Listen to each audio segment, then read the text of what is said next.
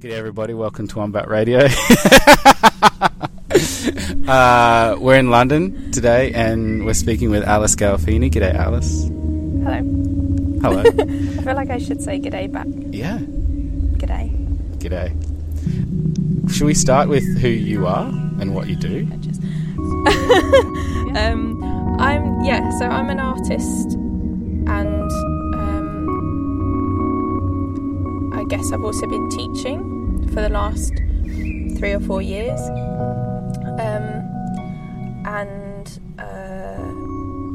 I also write, but my work is mainly performance based. And recently I've been doing some facilitation as a sort of research way of sort of conducting my own research. So my practice sort of straddles performance and facilitation, and I think I mentioned teaching because it feels like it has quite a big impact on my practice as well. Someone dead who said that you don't understand something until you can teach somebody else. Maybe it was Einstein, but I feel like a lot of shit gets attributed to him. It's probably a woman at some point, or must have been Einstein. He was like, I'll just take that. Yeah, okay.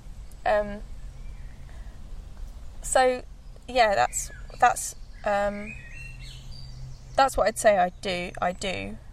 And what's the anchor that all of these forms are conveying, or like what is when you are teaching, when you're facilitating, when you're making work, when you're writing, when you're performing? Is there a commonality? Yeah, I think so. I think there's like a few things that I'm trying to do, or like an anchor. I like that word actually.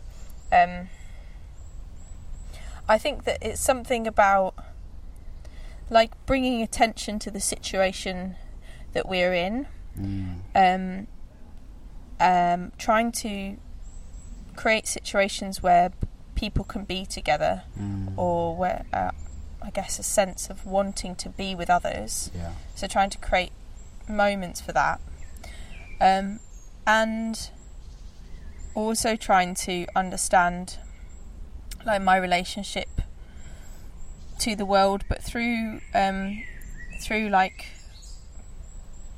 through a felt experience, or through a subjective experience, because I think that's what I feel is more natural or intuitive for me to do. So it's somehow trying to create situations where that's allowed, and it's not about knowing things or having read up on it, or so trying to create, I guess, situations where something can be observed collectively, we can like improvise together, something can emerge that wasn't there beforehand. Okay, there's a lot that I want to ask you about in that, because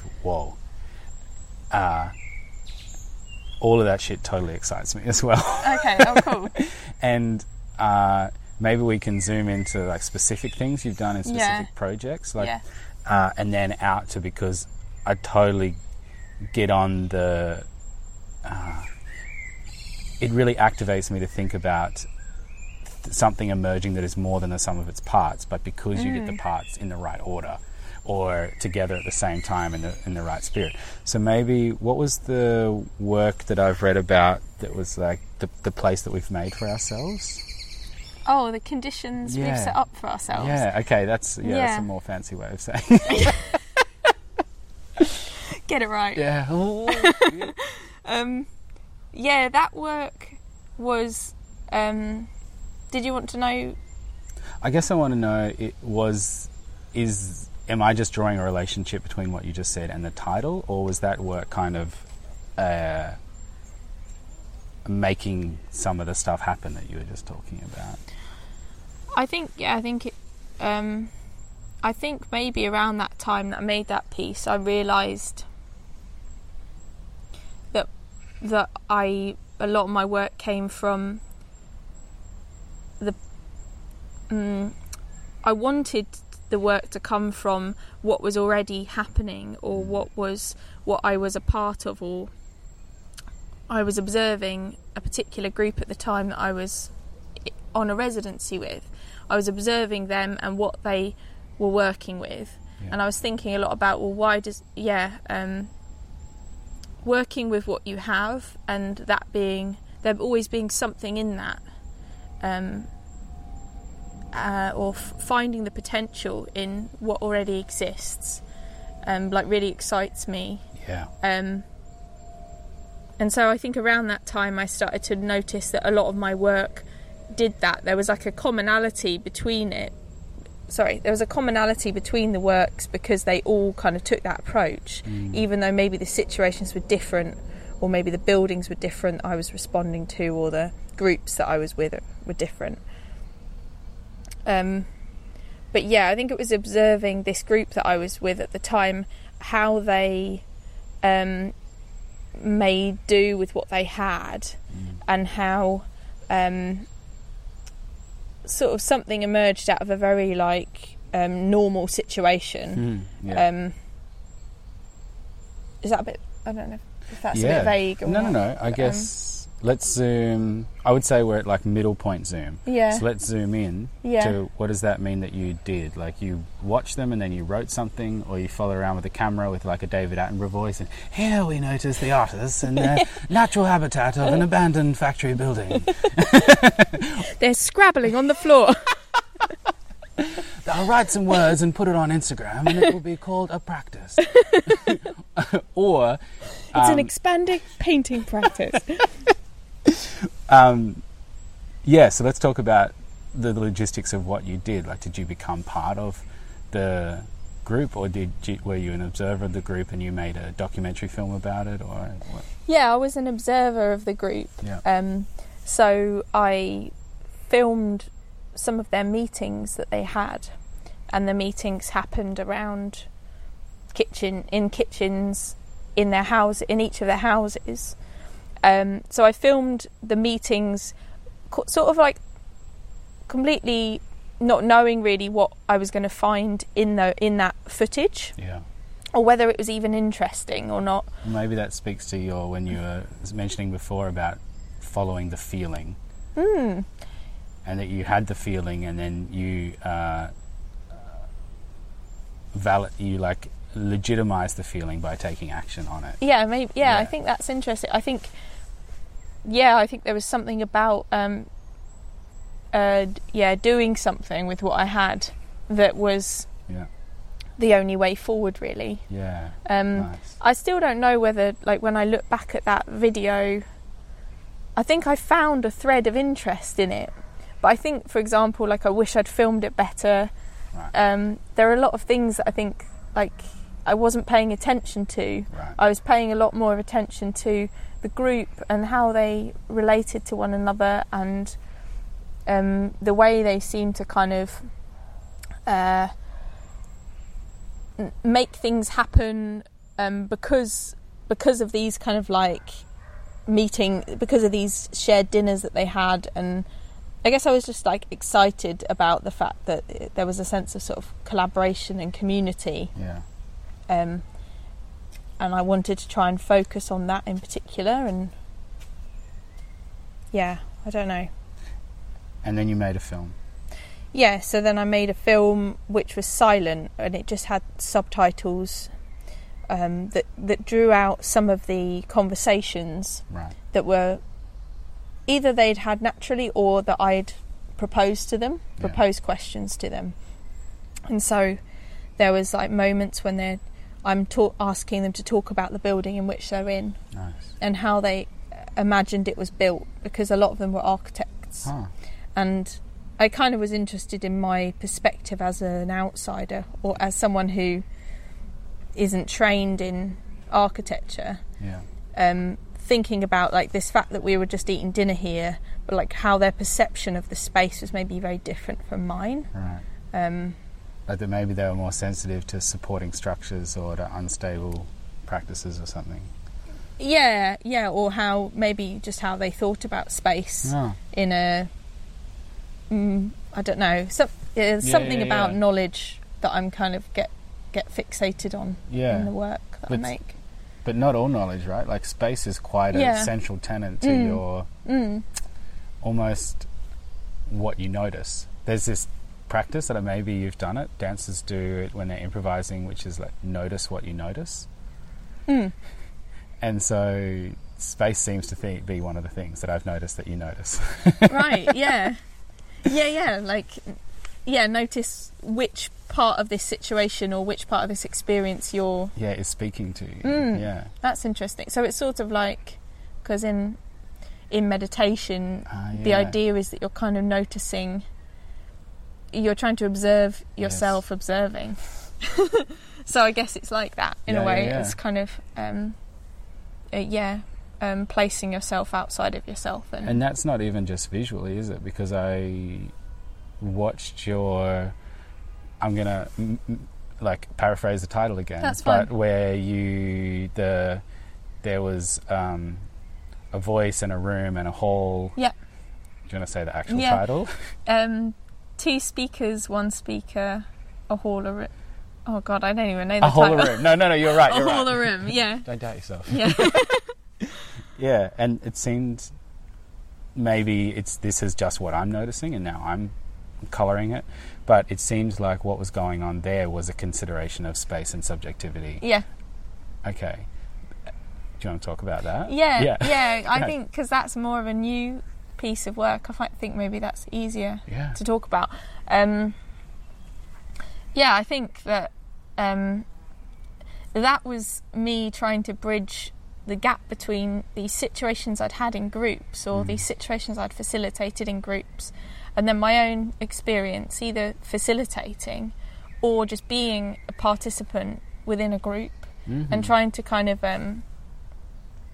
think about how I'm experiencing the space, and then what I guess what situations I'm bringing in comparison to the others, so that I guess I was interested in this idea of multiple realities within the same room, and how we might describe the space or how we might describe our experience of the space, and how that language is kind of just drawing upon all these other situations or these other Well,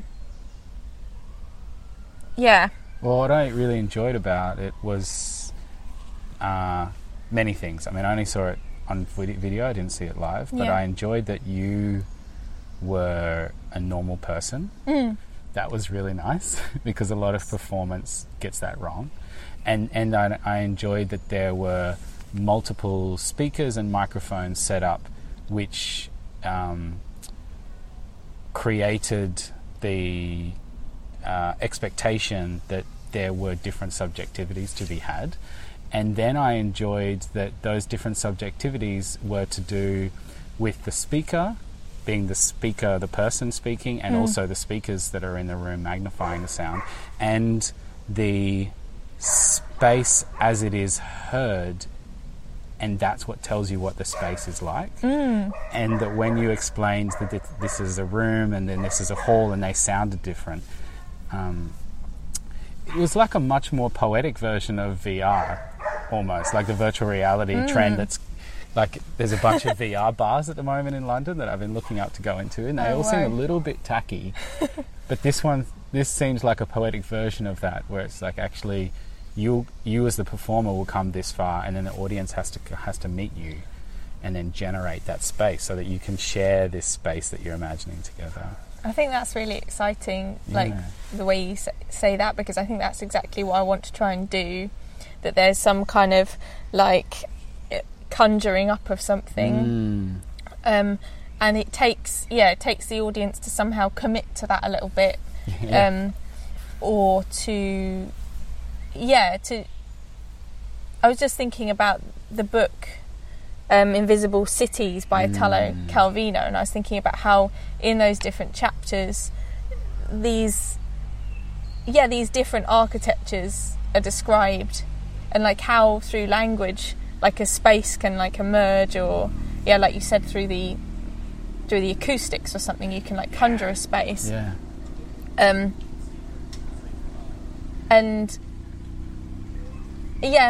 then like what could be created that's actually sort of outside of physical reality between myself and the audience or between a group of people. Yeah, which... I mean, it feels like that's the job of the artist, right? Is to say, yeah, we're all here in base reality, having this like experience of that cement is hard and water is wet, but like if we tweaked the rules and just had a little bit of imaginative experience, how could we reposition our subjectivity so that our togetherness is more pronounced? Yeah, well, what comes out of our togetherness or something like, why do we... Yeah, like if we put our heads together, somehow something can happen. Yeah.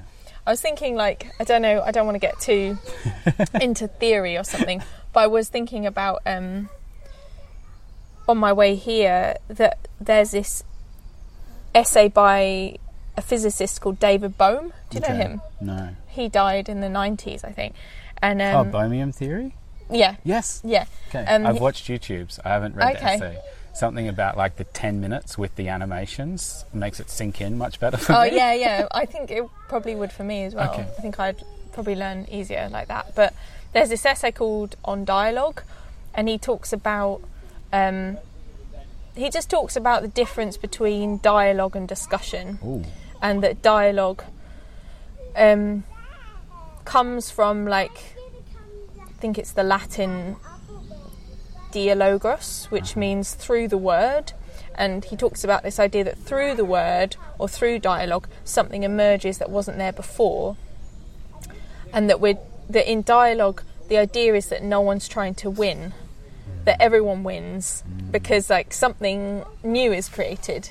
And in discussion, actually, what you're doing is you're like breaking things up and you're analysing and you're kind of using other people's points to try and right, it's reductive. Yeah. In a argumentative frame. Yeah, and it's about you being wrong and me being right, and that's the framework.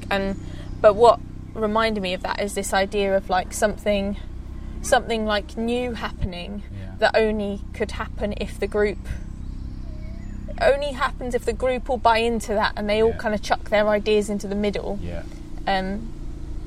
Yeah. And do you think that there's certain conditions that we take responsibility for setting up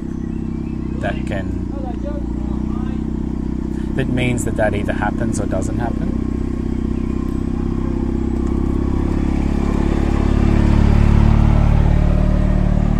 Because we do take a lot of care to set up certain conditions.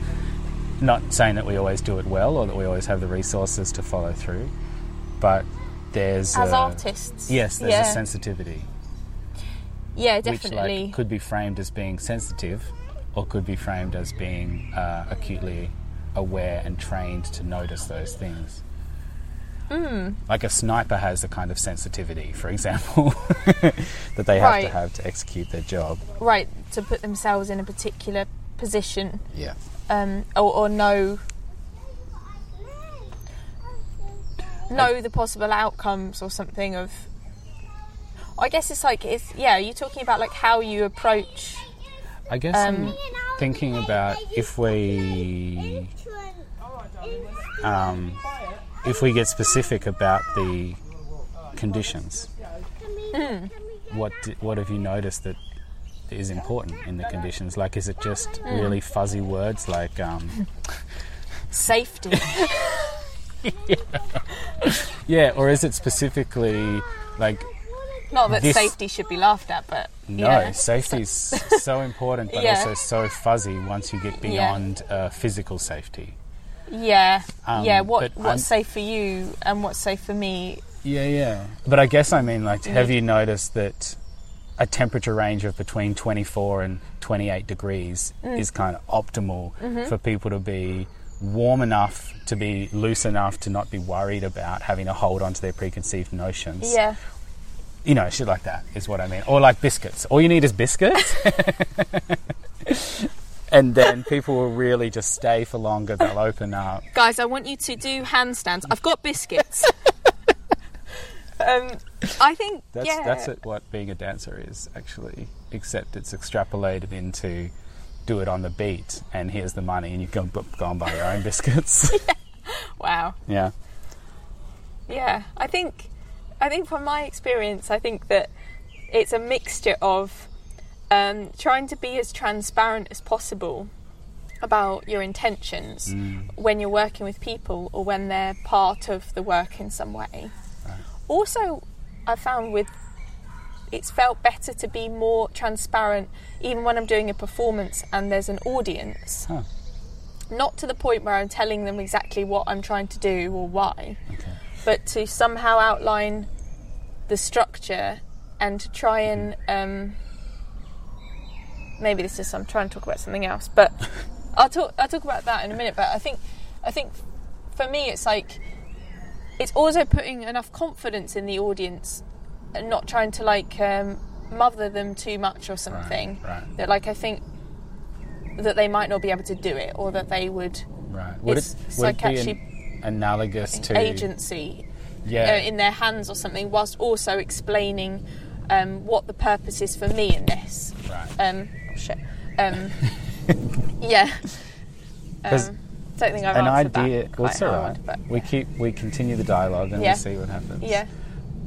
You just made me think of this idea where instead of, say, telling your child about Santa, you frame it that there is a cultural belief in this idea of Santa, and it'd be fun if we all bought into it. And so you're putting an agency into that person. It's interesting. To say, I'm not going to lie to you, I'm not going to deceive you, but this is a cultural framework that, it's a very fun, non-factual. Should we operate within this for a little while and see how fun it is? Yeah, exactly. Putting that, I guess creating the safety in that sense of this isn't something we all have to buy into permanently, or it doesn't have to somehow marry up with all of our belief systems. Yeah. But what happens if we just try this out and see how it feels, or you can try it out in the way you want, and you can also try it out in the way you want. And should we talk about the suspension of disbelief? Yeah. Because I realised not early enough, maybe only a few months ago, that a lot of my work was still stuck in this aiming towards facilitating suspension of disbelief, this filmic, cinematic situation which I'm still on board with, but I don't think I, as the performer or the artist or the director or whatever, needs to do all the work anymore. But I want to know what you think about it and how you've played with that concept of suspension of disbelief. And I think I'm interested in maybe bringing people completely down to reality, and not. Although I talked about, I guess, trying to maybe conjure up something. Yeah. This is weird, real because maybe it's a paradox. I also care about both of these things, and I wonder if it's because when you have an emergent, more than the sum of its parts experience, if it is that you've conjured up, if you've conjured it yourself and then you're trying to deliver it, you're trying to bring people on board just at the emergence level, then it's all reliant on this one point of failure.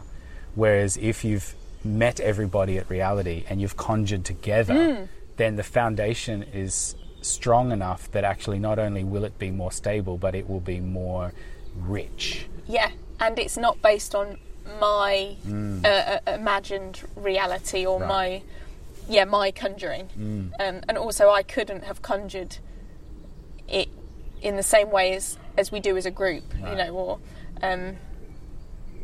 also to be in the presence of a group. I think you maybe, for me, you buy into it more than if you're on your own. If someone just said to you, okay, go home and imagine the potential of your own bedroom. What else could it be? You know, whereas if you're in like a group of 20 people and you're sat there, maybe something happens, you know, that wouldn't have been like that without them. But I think that, that's something about wanting to bring people into the exact situation that we're in, and almost describing the structural framework around which, you know, even feels naive in a way, because loads of artists have done this, but like even to the point of kind of establishing what the dynamics are between the audience and the performer, and the way that people are sitting, and the way that the space is functioning, or what. Yeah, like wanting to kind of draw attention to all those things, and also like value all of the nuances or something, but then also wanting to kind of move beyond that into like different architectures, different spaces. Yeah, because what you're doing when you're moving from a place of consideration into building different spaces is that you're then taking responsibility for the conditions. But you're in not order the to only do one. that. Yeah, exactly. Yeah,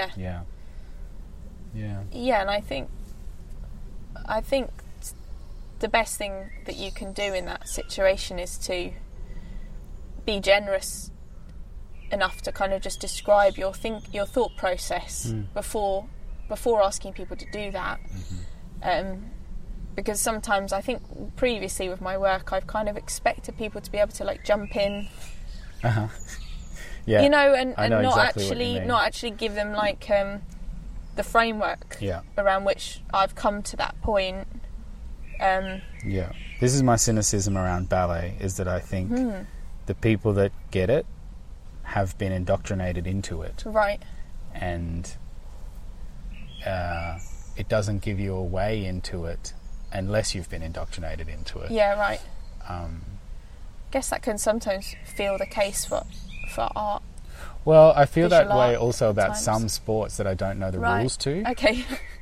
So I'm like, I am not literate enough to invest whether this will succeed or fail. Right. So you're purely like watching it almost as on an aesthetic level. Yeah, I'm like, okay, they hugged that person real hard. That was interesting. Wow, that seemed important. Lots of people cheered for that one. Yeah.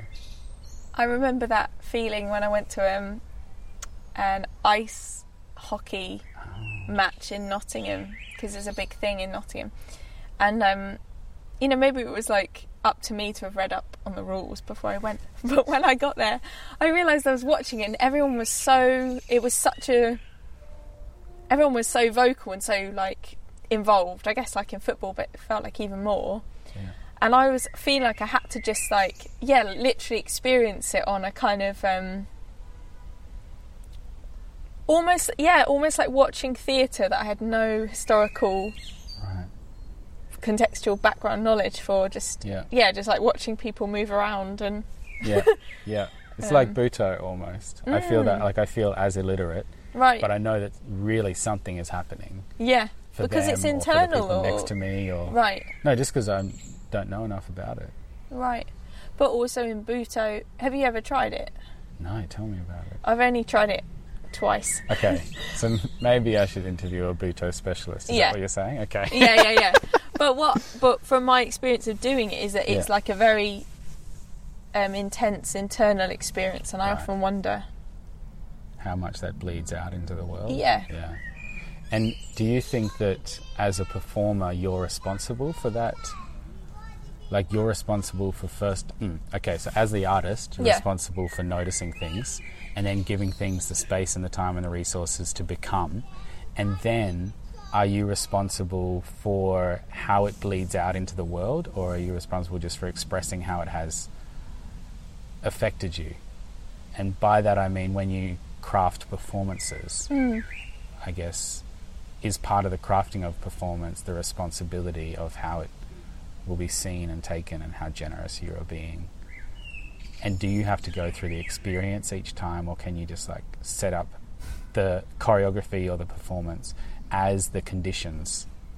Like, it's not that now the room is the conditions or the biscuits are the conditions, but if you do these 7 steps with this much conviction, that is a set of conditions that will facilitate the audience. Or if you teach these modules over this time frame, that is a set of conditions that will help somebody learn something, you know. I don't know whether it's like a control thing or not, but I think that I feel like I have to somehow be going through it in like real time with the audience, in the sense that I'm not just re-performing or churning out something. And that's not to like discredit work that you know has been scripted and is toured, you know, for 100 shows or something. But I think there's something that maybe it's just something that gives me more pleasure or more feeling of purpose is when it's something that's sort of, there's like an element of like risk or unknown to the work that then can emerge when it's being performed or when I'm facilitating something, so that it's a dialogue. Yeah, so that it's, and also so that it's not I don't think I do necessarily have something predetermined that I want to bring to the audience. Right. I think that I want to create a situation where something emerges. Yeah. How do you do that though? How do you know when you've found these conditions? Or when you... I think it, like, you can feel it in the moment when things like kind of sparking almost outside of you, you know, or I guess I'm talking about two different things, like in like a conversation between a group of people like that I've facilitated. I can feel when something's happening, when it's got like a momentum and I'm not even doing anything anymore. Like I've set up the framework and then it's like there's a life or something. But then in a performance, I think that the same happens when I feel like actually I like go off piste a little bit and I find myself doing something in the space that I hadn't planned. But there's like some feeling of like risk or energy to it. I wonder also if this is what clubs try and do, or bars. They're like, we've set up the conditions and now you come here and have an experience with somebody and you feel the magic or you don't. But like, even if you've been in a parallel, if you've been in a I don't know, cafe or a bar or whatever, as it's turned from day to night and the music gets louder and then suddenly you feel like, oh, there's a real vibe, there's lots of energy in this room, and actually it's just that you're yelling because more people have showed up and you need to be louder, and that's them again. And I wonder about that, like, I guess when you go on a first date or something, or a blind date, and you're waiting also for that same feeling, that same sense that says we are in concert or we are in dissonance. Like something that emerges between you both, or it really doesn't. You just stay as two separate individuals. You arrive and you leave and you have not you've not changed in the process in any, or that actually, that's a really nice, what would be the word, hope for any live art experience, is that you've somehow changed in the process. In complete contrast to in Sydney, the train network, their logo is, their slogan, is that a lot of effort goes into giving you a forgettable journey. And I feel like they've really mastered what their job is, which is to be completely forgettable. Invisible. Invisible. And so we're talking about trying to do the other thing. We're like, how do we create the conditions so that you can be changed by them in a way that is in response to how you want to be changed, or how you're ready to be changed. Rather than, this is what's good for you, and rather this is like how I need to transform your life. A propaganda way, or a... or a cultish way. Yeah. Yeah.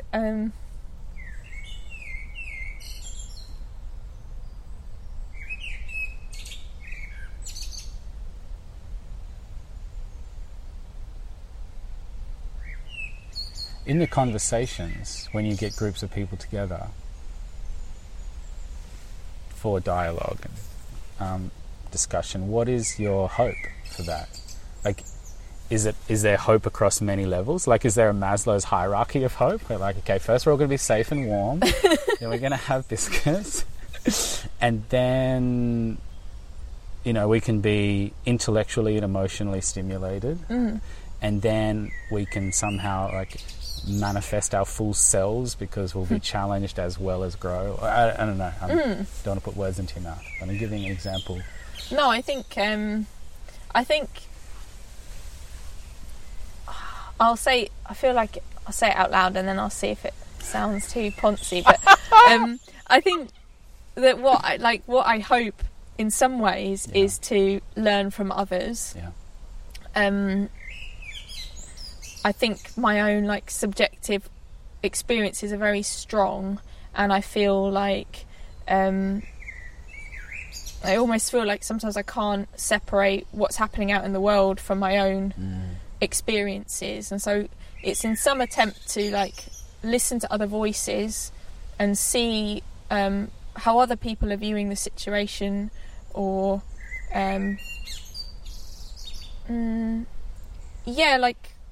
I guess like wanting to value my own subjectivity by valuing others or something. That's nice. And it also humbles your own subjectivity by giving equal credence to others. Rather than, like, this is how it is, you know. And also my hope is that I don't know, I've got a feeling of, like, it feels uncomfortable to do things that are participatory because I feel like, what am I trying to do? Get something from people, or am I trying to involve them in my artistic process? I don't know, like, if it's either of those things. I think it's, like, more a feeling of, like, wanting to just, like I said earlier, like, get people together, see what we can do. And then that often forms the basis for, like, a performance that I might make. But I guess I've got, like, a kind of conflicted idea around that, because I sort of think, well, why does it have to then become a performance that I perform on my own? You know, what it can also just stay as a conversation. What was your question again? Well, for sure, I don't know. But what was my hope? For getting the people together. But you just reminded me that about a year ago, I ran a workshop that the title leaves a little bit to be desired, but it was something we focused on, training that sense that you rely on to know when nothing's happening and when something's happening. For two reasons. First of all, because there's in any physical performance training, you quickly learn that your idea of where your arm is might not correlate with the visual of where it is, and so then you have to calibrate that. And so it's kind of a calibrating workshop of, you're feeling that something's happening, but is it? Or you're feeling... Is it visually? I think not, is it visually, but is something happening enough that you're not the only person? Right. Because if it's like a one audience member experience and you're the audience and something's happening for you, fine.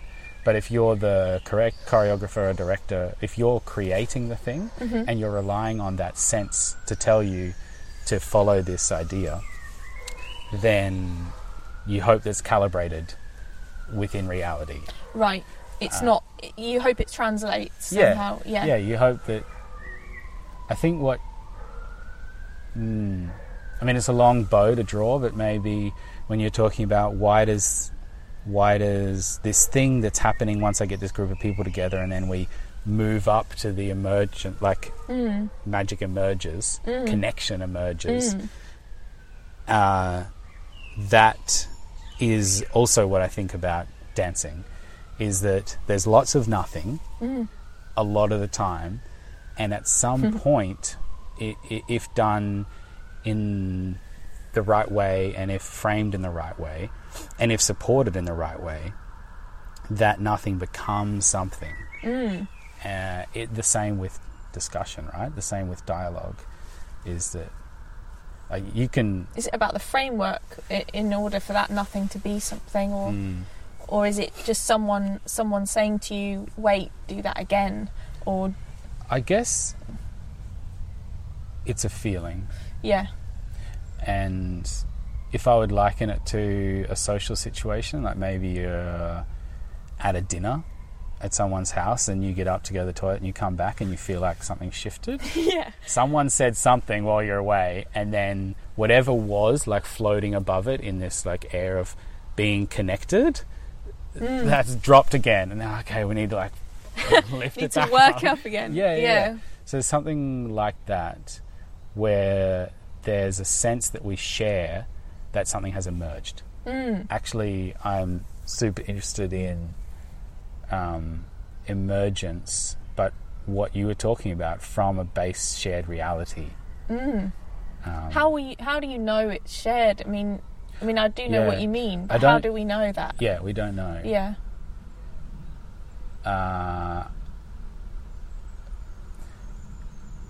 And we're also not special. Like the same feeling that makes you decide to give money to that beggar, not to that beggar. Yeah. Or the same feeling when a child falls over and you go and comfort them, or the other time they fall over and you're like, actually, they're fine. And they're still crying just as loud, but you have the feeling of what happened, how it's happening for them, like whether they're crocodile tears or not. So I would liken it to a sense the same as your sense of balance. Right. Like, it's not sight, touch, sound. Like it's none of those big five senses that we think we've only got. But if you close your eyes, you can tell if you're on balance or if you're off balance, and that's what's so exciting about roller coasters and so terrifying about turbulence or whatever, because all of the liquid in your inner ear gets like sloshed around. And I think we have a sense, a social sense as well, for when something has shifted. Yeah, I think.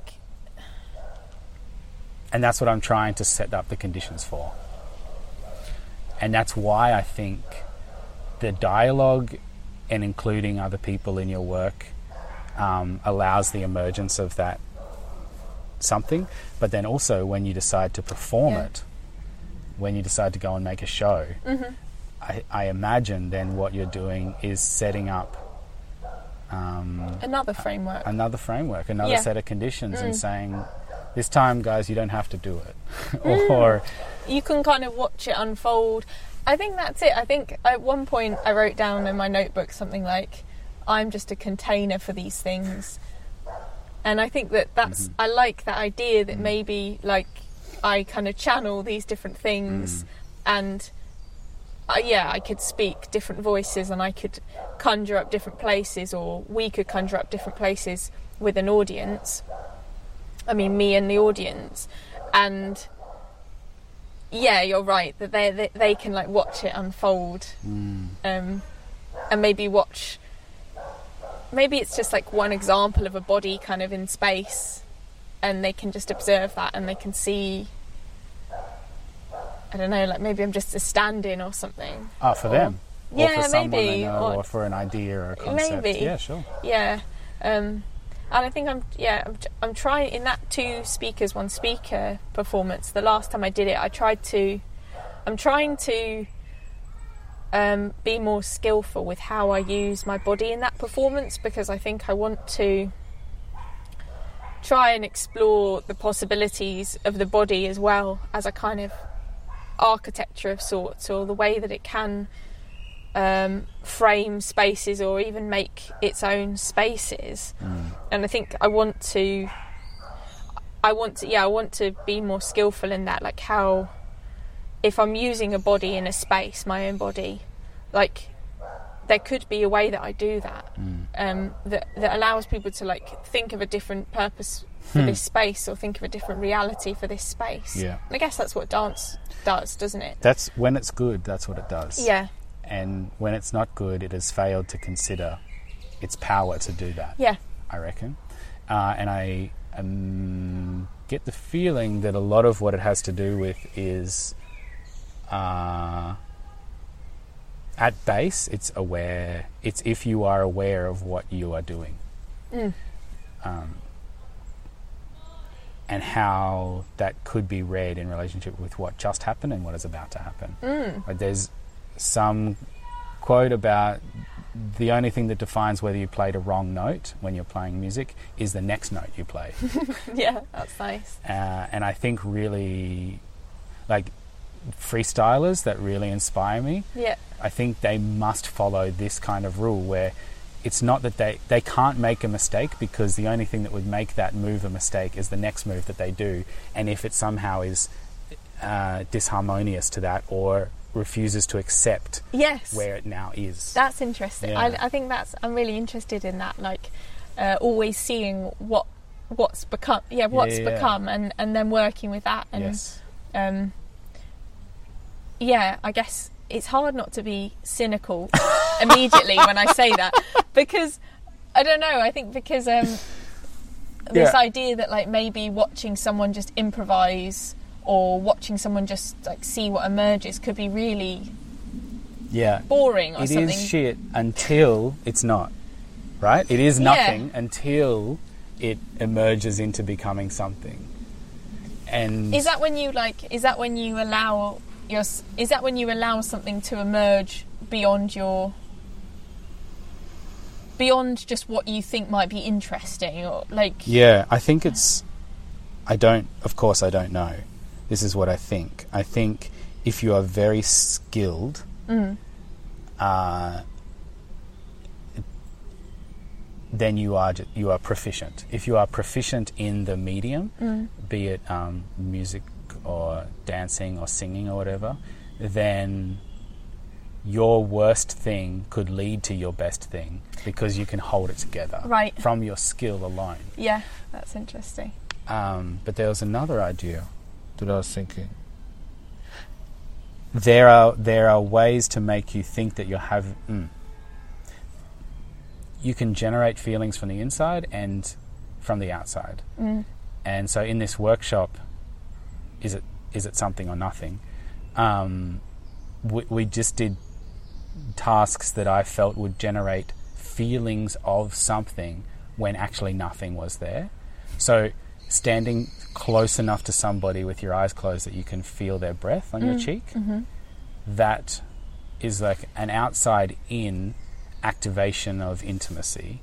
And so you start feeling the experience of, like, you're going through the motions of what would be an intimate act, but it doesn't come from the desire of wanting to be intimate with that person. Yeah.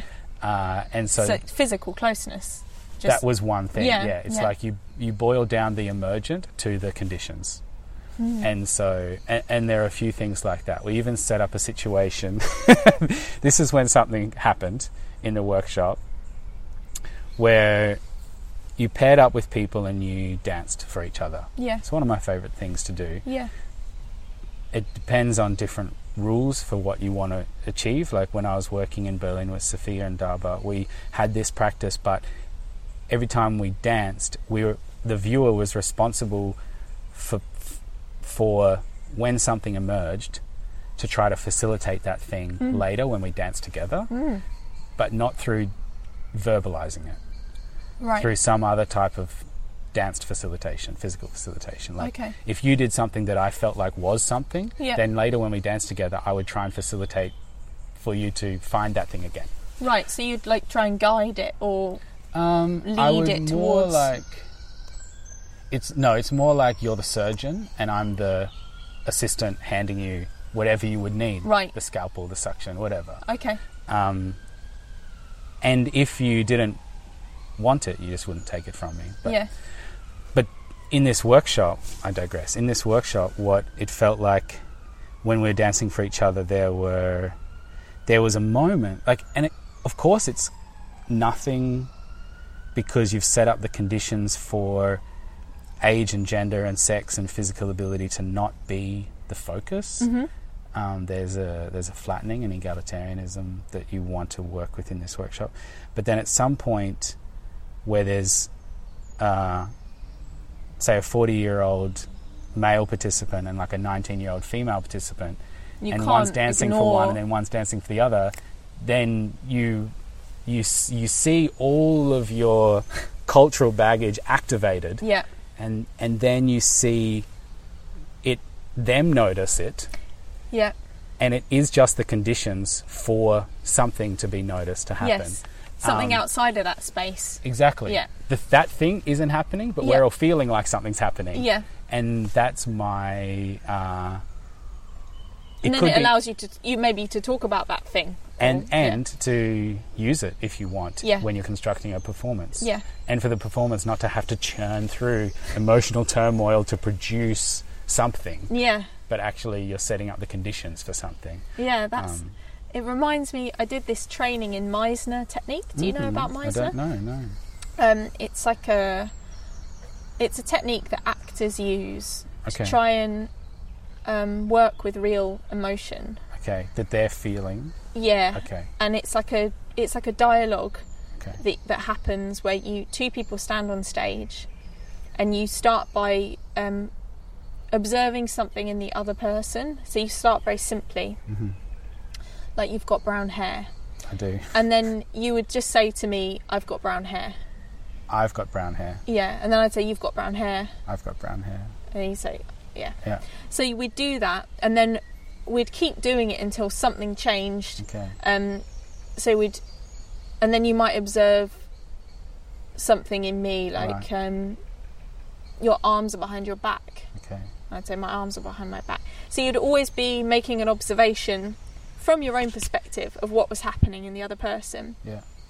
But what happens when you do it for a long time is that, like, you start noticing things like, you know, you're dubious of me. You know, and then you'd say, I'm dubious of you. Even if it didn't feel true to you, you'd repeat it back. Yeah. And then actual real emotions happen because I guess you're really paying attention to the other and actually trying to see them as they are. Yeah.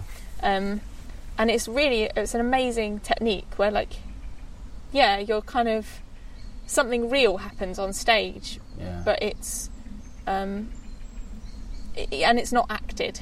It's just through observation and through, you know, recognizing someone's recognizing you, then you recognize it in yourself, or you think it's not true, and then you get angry at them, and then they tell you you're angry, I'm interested in that process a lot. Feel emotions as part of your performance? Is that something that you think is in your toolkit, where you go through an emotional journey? Yeah, I think that's when it feels like there's something that's been successful in the performance. I think when I allow myself to like be in the room and feel what it's like to be there with the other people, or even to feel, I don't think it's necessarily about trying to conjure particular emotions, like this performance is like relates to me feeling, you know. No, it's more like just having all of your faculties there for whichever one may be most useful. Yeah, or just like I don't know, I feel like not scared, but I feel I don't feel dubious either. I feel like nervous about using the word authentic, but I think that if something if there's like a feeling of like tension or a feeling of like pressure or something, it's kind of interesting to try and work with that in the moment, and sometimes even like acknowledge it vocally, because I use language a lot, like somehow try to bring that in. How do you find the use case of performed language versus group dialogue versus written text? That's an interesting question. Ah, yes. Nice one.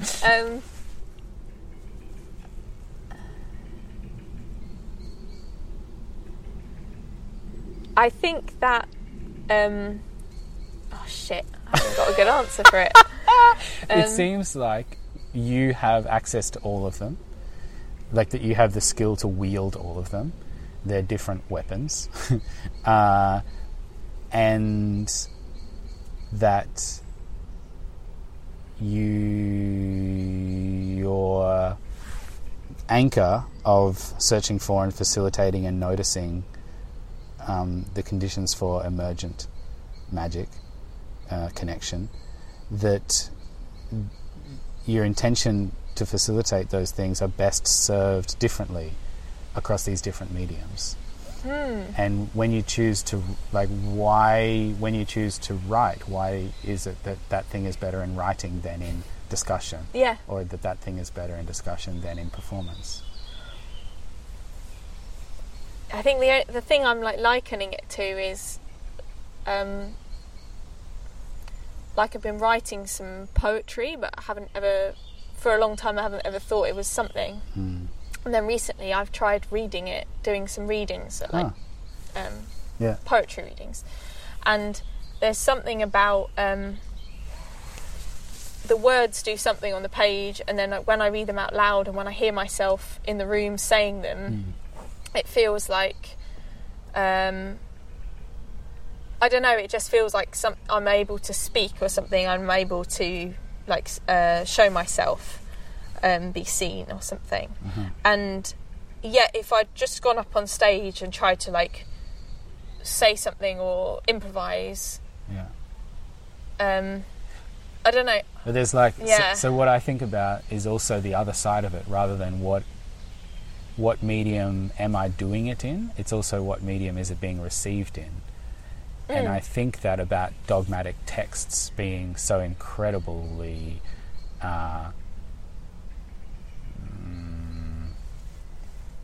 poignant is that when I read, I'm forming that in my own head and my own brain. It's not another voice. It's my voice telling me these concepts. If I would liken it to, say, the experience that I have with the Bible, I may read a passage, or in a church sermon, and they got the little pamphlet, and you read the passage, and then you hear everybody say the passage around you, and you're saying it with them, and those two things are so different. That's exciting. I think something about saying things out loud is really exciting to me. And I think that there's something I want to do which I haven't done yet. I haven't found a way to do it, but when I'm doing those conversation events and people are saying things out loud that's completely unscripted. I record all of that and I transcribe all of it, so I've got it all as essentially a script. But I wonder. I think it's two different things. Then rereading something that you said naturally doesn't have the same power sometimes. But what I found is speaking someone else's words as if it's speaking someone else's naturally said words. There's a power to that. Wow. I don't know why, but so I think for me, if I ever script something, it's often a kind of almost a kind of combination of different voices that I'm trying to kind of use in order to say something myself. And this comes back to multi-subjectivity. Do you know what it is that you're trying to say? Just because we focused a lot on medium and technique and the potential of it, but now we probably should talk about your agenda. I think a lot of what I think actually it's very connected to my personal experience of being in groups or being like the relationship I have to being in groups, and also my own experience of trying to learn things or trying to feel like my voice is of value or something. I think there's something on my agenda about trying to, it feels a bit lame to say it, but like reassure myself that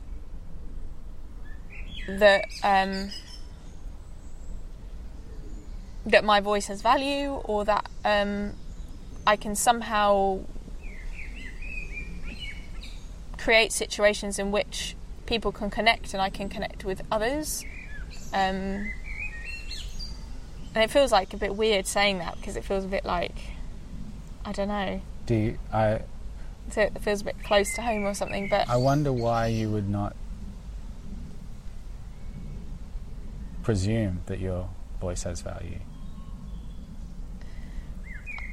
I think it's something to do with having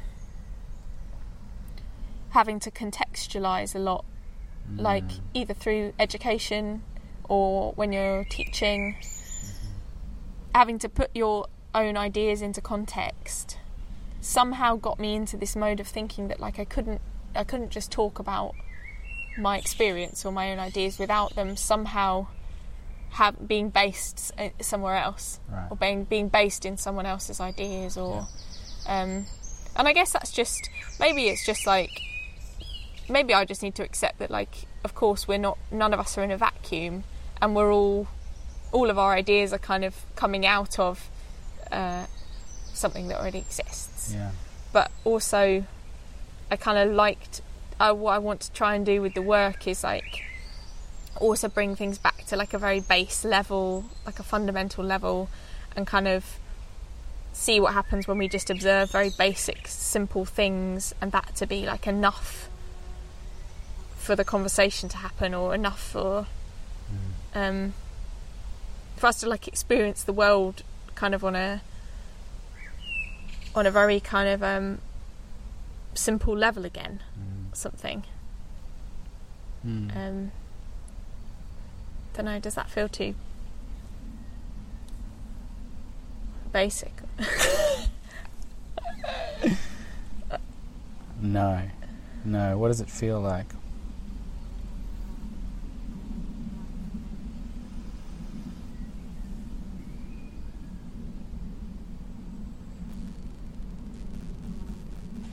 It feels like putting your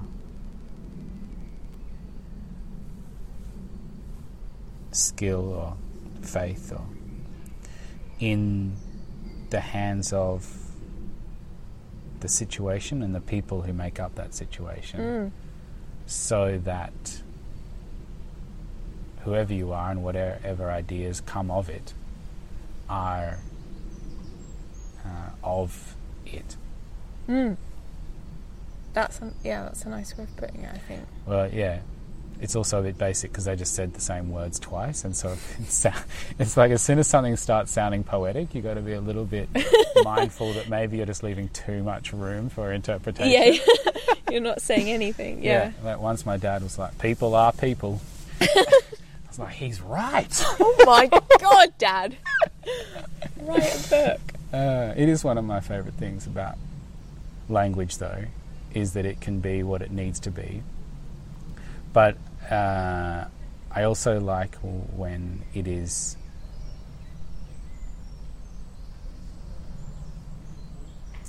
I don't know, semantic arguments seem a little bit pointless to me. I like when the words are efficient placeholders for the experience that we're discussing. Yeah, that's interesting. And if we don't have a shared experience to discuss, then we should give ourselves the conditions to go and share the experience.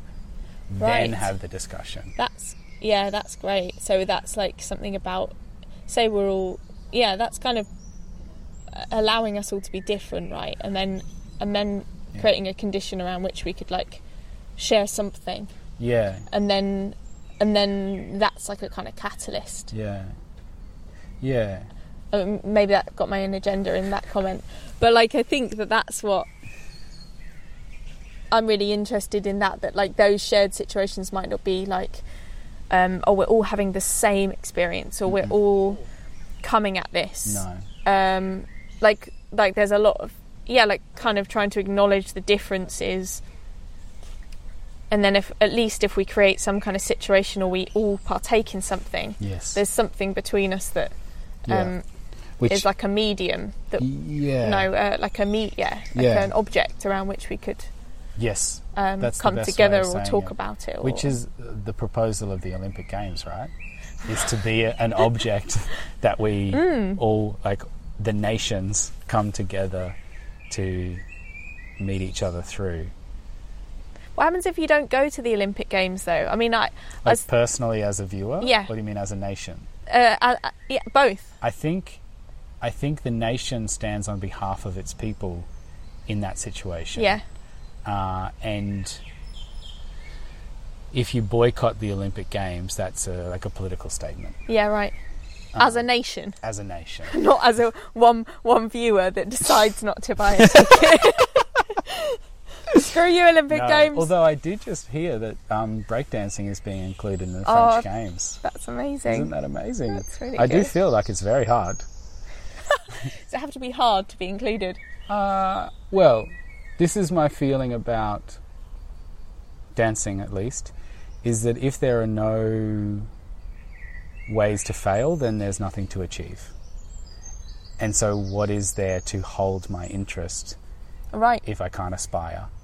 Okay. And even if what I'm aspiring to is a more embodied experience of rhythm, it doesn't. It's not. Doesn't have to be competitive at all. It has to be like, okay, this time that I do it, it feels kind of disjointed, and then the next time that I do it, I feel more at home with it, and then okay, finally, this rhythm or movement pathway or beat or musicality has taken up residence in my body and can be activated, and then that can be either in time and space, it can give my body back to me, or I'm going home to my body, which is a post that I liked on your Instagram this morning. It was like a piece of paper that you had found on a street corner. Oh, yeah.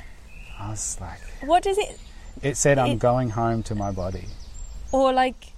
Did it? Yeah, something... Shit. No, Look, it was. I have been misquoting No, things. No, it was exactly that. It was like... returning to the body or something as like a note. Yeah. Like, get milk on the way home and get back to your body. So, I think that's interesting in terms of like what it sounds like you're describing is like through practicing or through kind of getting to know a rhythm or being able to kind of co-opt it, something else can emerge, and it's like really when you can see that when you watch someone, you can see that they've co-opted it and they've made something with it. It's co-opted them as well. Yeah, and there's also something about what it... No, I lost it, so I was just going to make something up. Can't remember. I'm about to start an MA. Tell me about it. In movement. Well, shit. It's You'll be a master mover. Well, let's see. That's not. What does that entail? It's called Creative Practices Dance Professional Pathway. Okay. And the idea is that it's for people that have an art practice or some kind of practice. Yeah. And then they want to kind of put that into context within dance. Maybe they're already a dancer, whatever. But my hope, like the focus is a lot on embodied practice and on different somatic practices. And how do you weed out embodied practice from bullshit in like...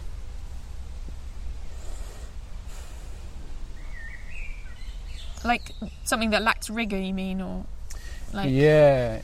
I don't know, because there's a lot of super cohesive worlds of completely fictitious rigour. Many religious and shamanism embodied practices. But but they are very cohesive within themselves, and they Right. may deliver you to a heightened state. Yeah. But actually, what they are referencing as causal attributes between you and reality are wrong. And sometimes that doesn't matter because there's no one suffering adverse consequences from it. Yeah. But sometimes it really matters, like cultures around, I don't know, all cultures have an issue with this, but there are some things that you apparently should do which is supposed to be for your betterment, which is actually for somebody else's suffering, and you'd hope that you can weed those out. Right. And I think that even about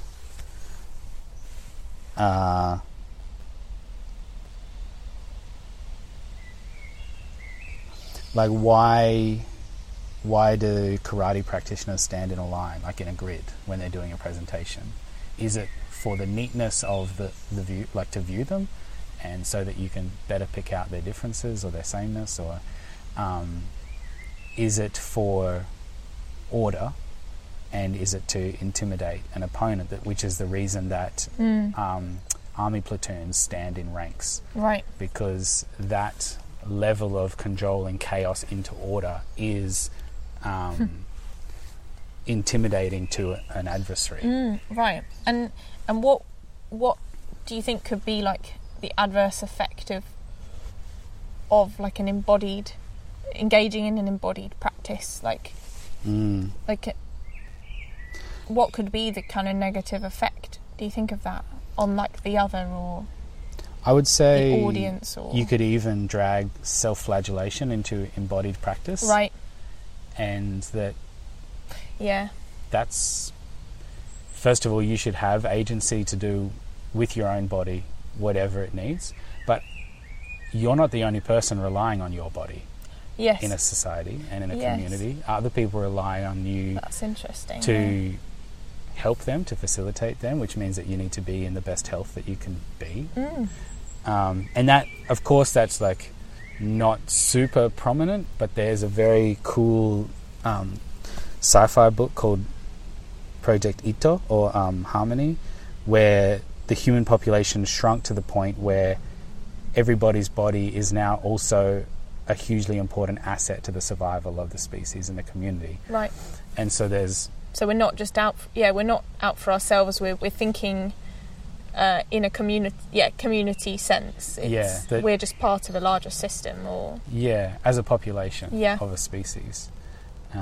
And so, as a rebellion, 3 teenage girls decide on a suicide pact as a form of taking back agency over their own bodies. Wow. Right? Like a self-sabotage. It's almost like it's a self-empowerment. Right, yeah. Because they've been told that their body only serves the community. Yeah. And they're like, fuck that. Yeah. Which I also totally get on board with. Yeah, that's interesting. So there's things like that. And I could extrapolate that to, say, alcoholism, acculturated alcoholism. I'm like, fuck, you're not doing, beyond your first or second or third drink per day, you're not doing anybody any favours. Yeah. Except, in fact, a disservice. Yes, and at some point it becomes a disservice.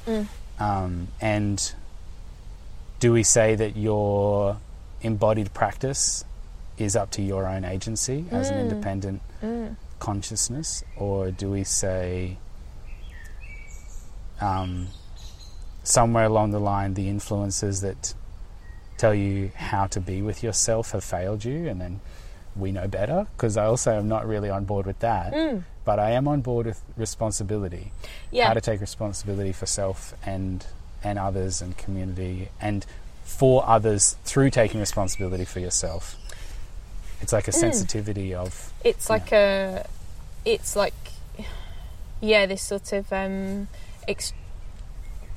this like loop between looking after yourself enables you to look after others, but also there's this thing of like, will you ever have kind of given yourself enough care before you could care for others? Like, you need to kind of at some point step out of yourself, don't you? Yeah. And if everybody just cares for everybody, then you don't need to worry about caring for yourself, because it'll loop back around. It's interesting, yeah. But I mean, it's a failed system. But I also think about, doing things that are not necessarily destructive, but are kind of outcomeless, say embodied research. Yes. For an example. Yes. And I almost wonder, okay, it's not actually so much less productive than poetry, which also not many people are asking for, but we still like to do. And so there's a doing of useless things as taking responsibility for your own health and continued thriving. And then I think about when we get to the point which we're like halfway towards and we're not fully there, of there being nothing left for humans to do in terms of outcome driven focus. Or there's no purpose to our actions. There can be no outcome based purpose. There can only be survival. More like I would break it into things to be done and things to do. And all the things that need to be done will be done but for us. And then there will just be the things that we need to do, which would be spending time with people, would be connecting, would be, I think, one of the last like laborious activities that humans will have left is dancing. Because there's no demand, there's very little demand outside of the demand of the body itself that wants to be doing the dancing. Whereas lovely. almost nobody wants to be the rubbish collector, but everybody needs the rubbish to be collected. And that's also a laborious task. And that would get automated or mechanized or whatever. So are you talking about how, those things can be, then those things are kind of increasingly taken off our hands? And I guess I'm saying we don't want to outsource dancing. No. We still need to do it.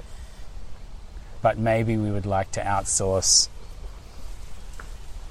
mining. That's completely roboticized, for but example. should we? Because there's also this argument of like, should purpose. we purpose, but also like people getting cleaners. You know, the idea of someone getting a cleaner because they don't have time like to clean up to another after person. themselves. I'm talking like at one point, like when I think about mining, for example, it's much better that we don't have young teenagers underground, and we've actually just got machines. Yes, that's around like ethics and safety and and actually it was a shit job for people to do in the first place. But it's complicated because then very strong communities formed around these areas and professions, and they built cultures. But then I guess that building a culture is really just a survival mechanism. To what they had to do. Or also for us, like we're building a culture around being an artist who performs and writes and generates. And that maybe is also just a survival mechanism to what we have to do, which is generate shit. Or legitimise our existence. With output, or with prestige, or with acknowledgement from our peers, or how do we... I think there's something about, like, I don't know, I feel like a bit lost for words at the moment. Enough. But we may have used all the words up. No, you said loads of interesting stuff, and I want to be able to respond to it. I think, can we, like, go back a few steps? Let's try. Yeah, because I think that you talked about, like, poetry, and I was just thinking about just even, like, the title of Audre Lorde's poem, Poetry is Not a Luxury, and this idea, and I guess she's coming from a very particular perspective as, like, a black woman and a queer woman, and that idea that, like, poetry is not a luxury but somehow like a need, and it's like kind of somehow having a voice or like being heard. I don't know how. Do you to think talk we'll about get to the point where having a job is not a luxury? Is having a job a luxury? Lots of people don't have them. But aren't they the ones that are, like, more living in luxury than... I guess a lot of people are not employable. in a profitable sense. Right. And so they just fall through the cracks. Right, yeah. So, yeah, you're talking about people that aren't able to work or that aren't given value. Yeah, aren't given economic value or Yeah. something. Then having a job is a luxury. That's true, actually. Yeah, to be validated by society in that way, you must have particular credentials, and then... Yeah, or maybe Yeah. it's just an economic basis of evolution, which is not something I believe in. But the nice thing about dialogue is that you can just say shit and then stand back and look at it and be like, oh, nah, that was dumb. I hope we have that capacity. But that, in some ways, is a luxury, isn't it? In a lot of ways. Yeah. What are the... Yeah. I want to go back to that thing about embodied practice and responsibility, because I've been thinking about... I was actually thinking about that on my way here. I was thinking about, what value is it to other people that I'm doing this MA, in embodied practice, and what does me kind of getting in touch with a sense of an embodied knowledge or an embodied understanding of the world? Yeah, what does that bring? I have a few possible answers. You can tell me what your favourite one is, and we can dissect them and undermine them. Yeah. First of all, you should do the thing that can allow you to bring the most, bring your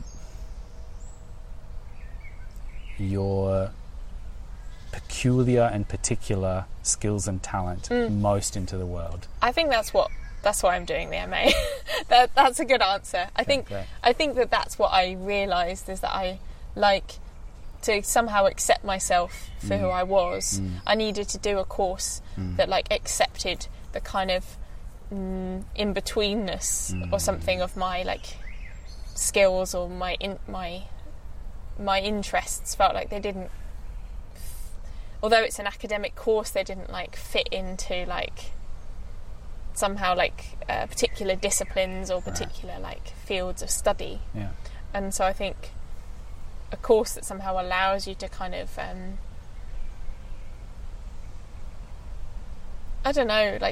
examine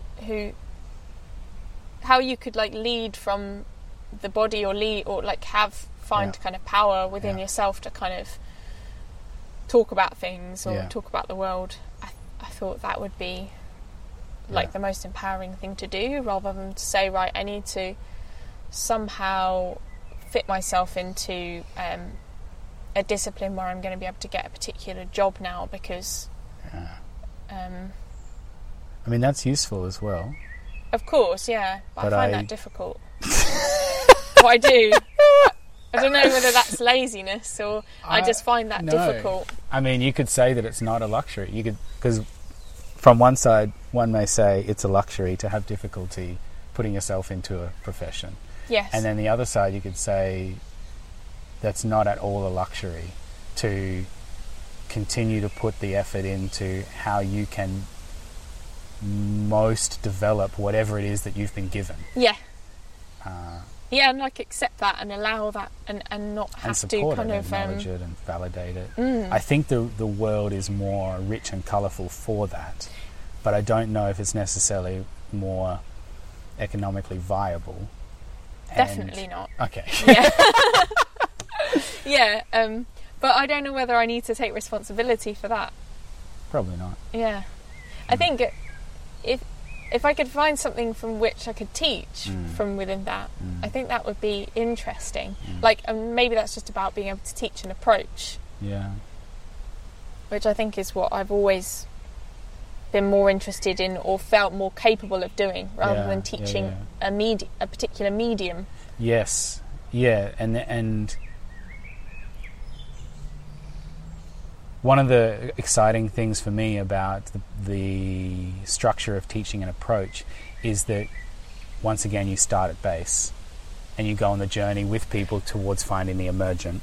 And along that way, you're practicing and training the skill that tells you how to choose a direction, and when something has the potential or is emerging, and then how to maintain it, and that hopefully works against unquestioning dogma and ideology. Yes. Yes, and I'm really interested in doing that. Yeah, I think. Yeah. And that also hones your ability or your capacity to discern what is like an impulse or an idea that's actually shit, or an instinctual leaning that is like a more response. aligned. Yeah. Because I don't think that every impulse or desire or response or instinct is useful or good or helpful. Yes. And it can divert us, or it can, yeah, it really can. And to give credence to our innate intelligence before training it is super dangerous. Right. And so somehow training innate intelligence, training instinct, it is without necessarily towards a profession, but towards its full manifestation, makes you more, forces you to be discerning with what is this thing that you're building, what is this capacity that you're honing. Is that then about like questioning what your intention is in the long run, or is it, like you said, it's not necessarily towards a profession, but is it not, are you trying to, does it not have to at some point marry up with some kind of discipline or some, like, I wonder if like it's how more do you like gauge that, whether you, what you were talking before about ethics and Right. a code of ethics, yeah, and that you can't decide what destination is the most ethical, yes, but you can decide what you will and will not do along the journey there. yes, And then the destination that you end up in is at least aligned with your true nature, which may work against fractured communities and fractured senses of self, and like psychiatric conditions and things like that.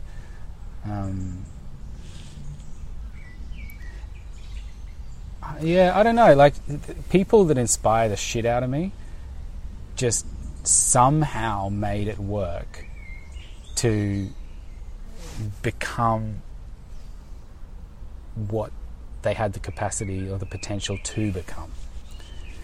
I met the dude who did all the fight choreography for the Lord of the Rings trilogy, right, and I don't think that, like, there's no way he could have imagined that job was going to exist when he was about learning the approach and embodying the physical skill set or whatever. right. But then that job appeared, or he found that job because of, I think he'd honed these particular, somehow he was ready for something. right. So we're all preparing ourselves to be ready for something, and then then we can best respond. Then we can be most useful. Yeah. That's, yeah, I think that's the thing that I want to move towards, but also I find scary, because I think this idea that maybe actually there's a need for me to move towards something that's maybe outside of what I know. Yes. But then I could be most useful. Yes. It's like trusting in that, and this idea of ourselves and what we do as like an artist or whatever we call ourselves may just have to shift if we are to be the most beneficial to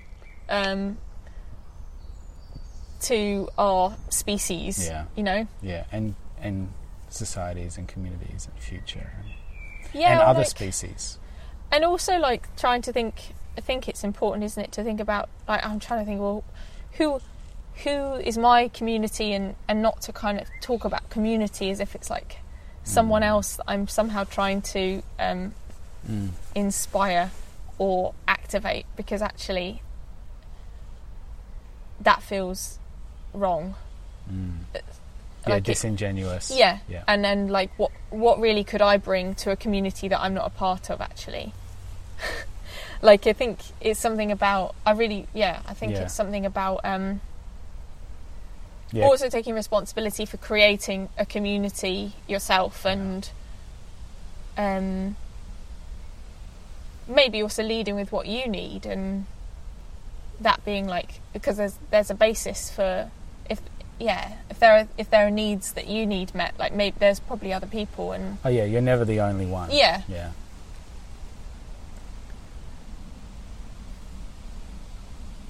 Is there anything that we haven't talked about that you want to talk about? I'm just wary of your time. Yeah.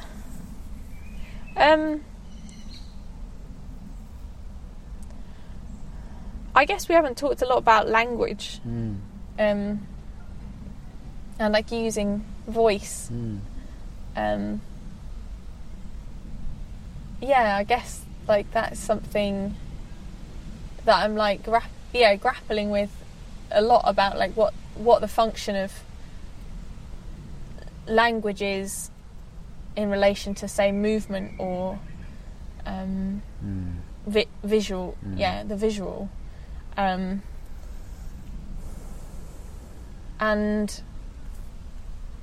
I guess like I don't know whether to talk about, because I've just started like painting, which I've not done since I was like 18 or something.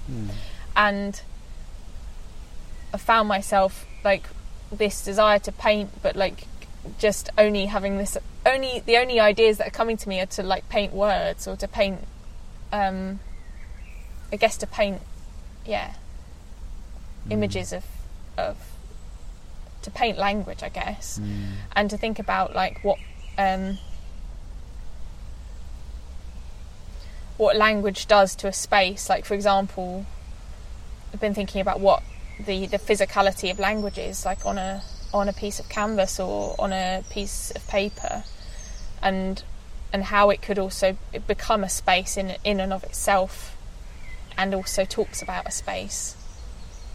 And I think you said something earlier about like language being the thing itself, or I can't remember what it is exactly you said. Me neither. I hope it was inspiring. Yeah, it was insightful. It was really. I mean, it created an epiphany for me.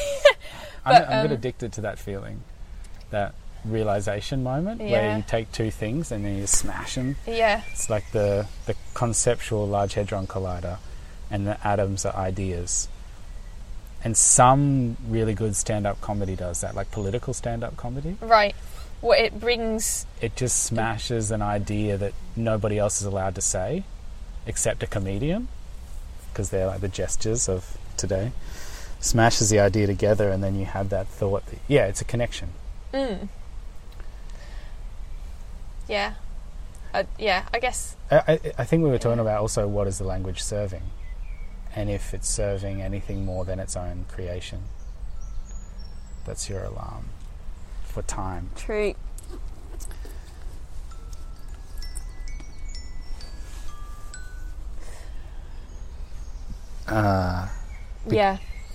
Because I think serving anything more than its own creation.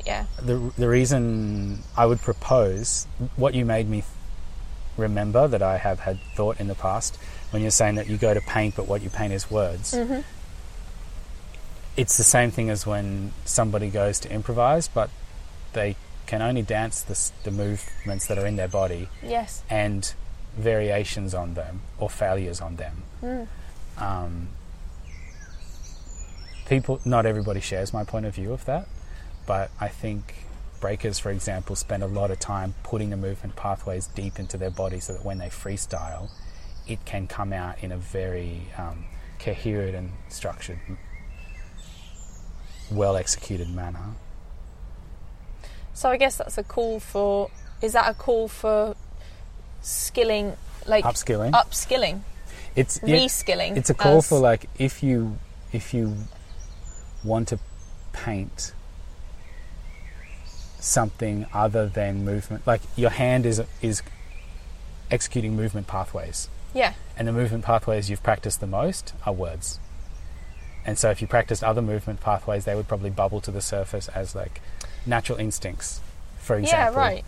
So but that's a proposal. I don't know if that's true. So do you think that there's some kind of, I'm falling back on something then? Not at all. I don't think it's about falling back. I think it's about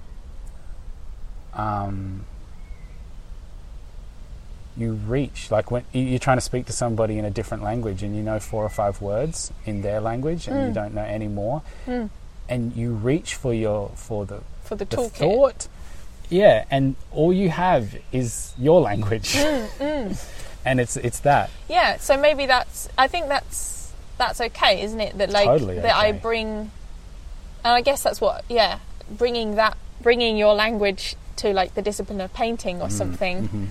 And considering what you were talking about, considering the page as a space.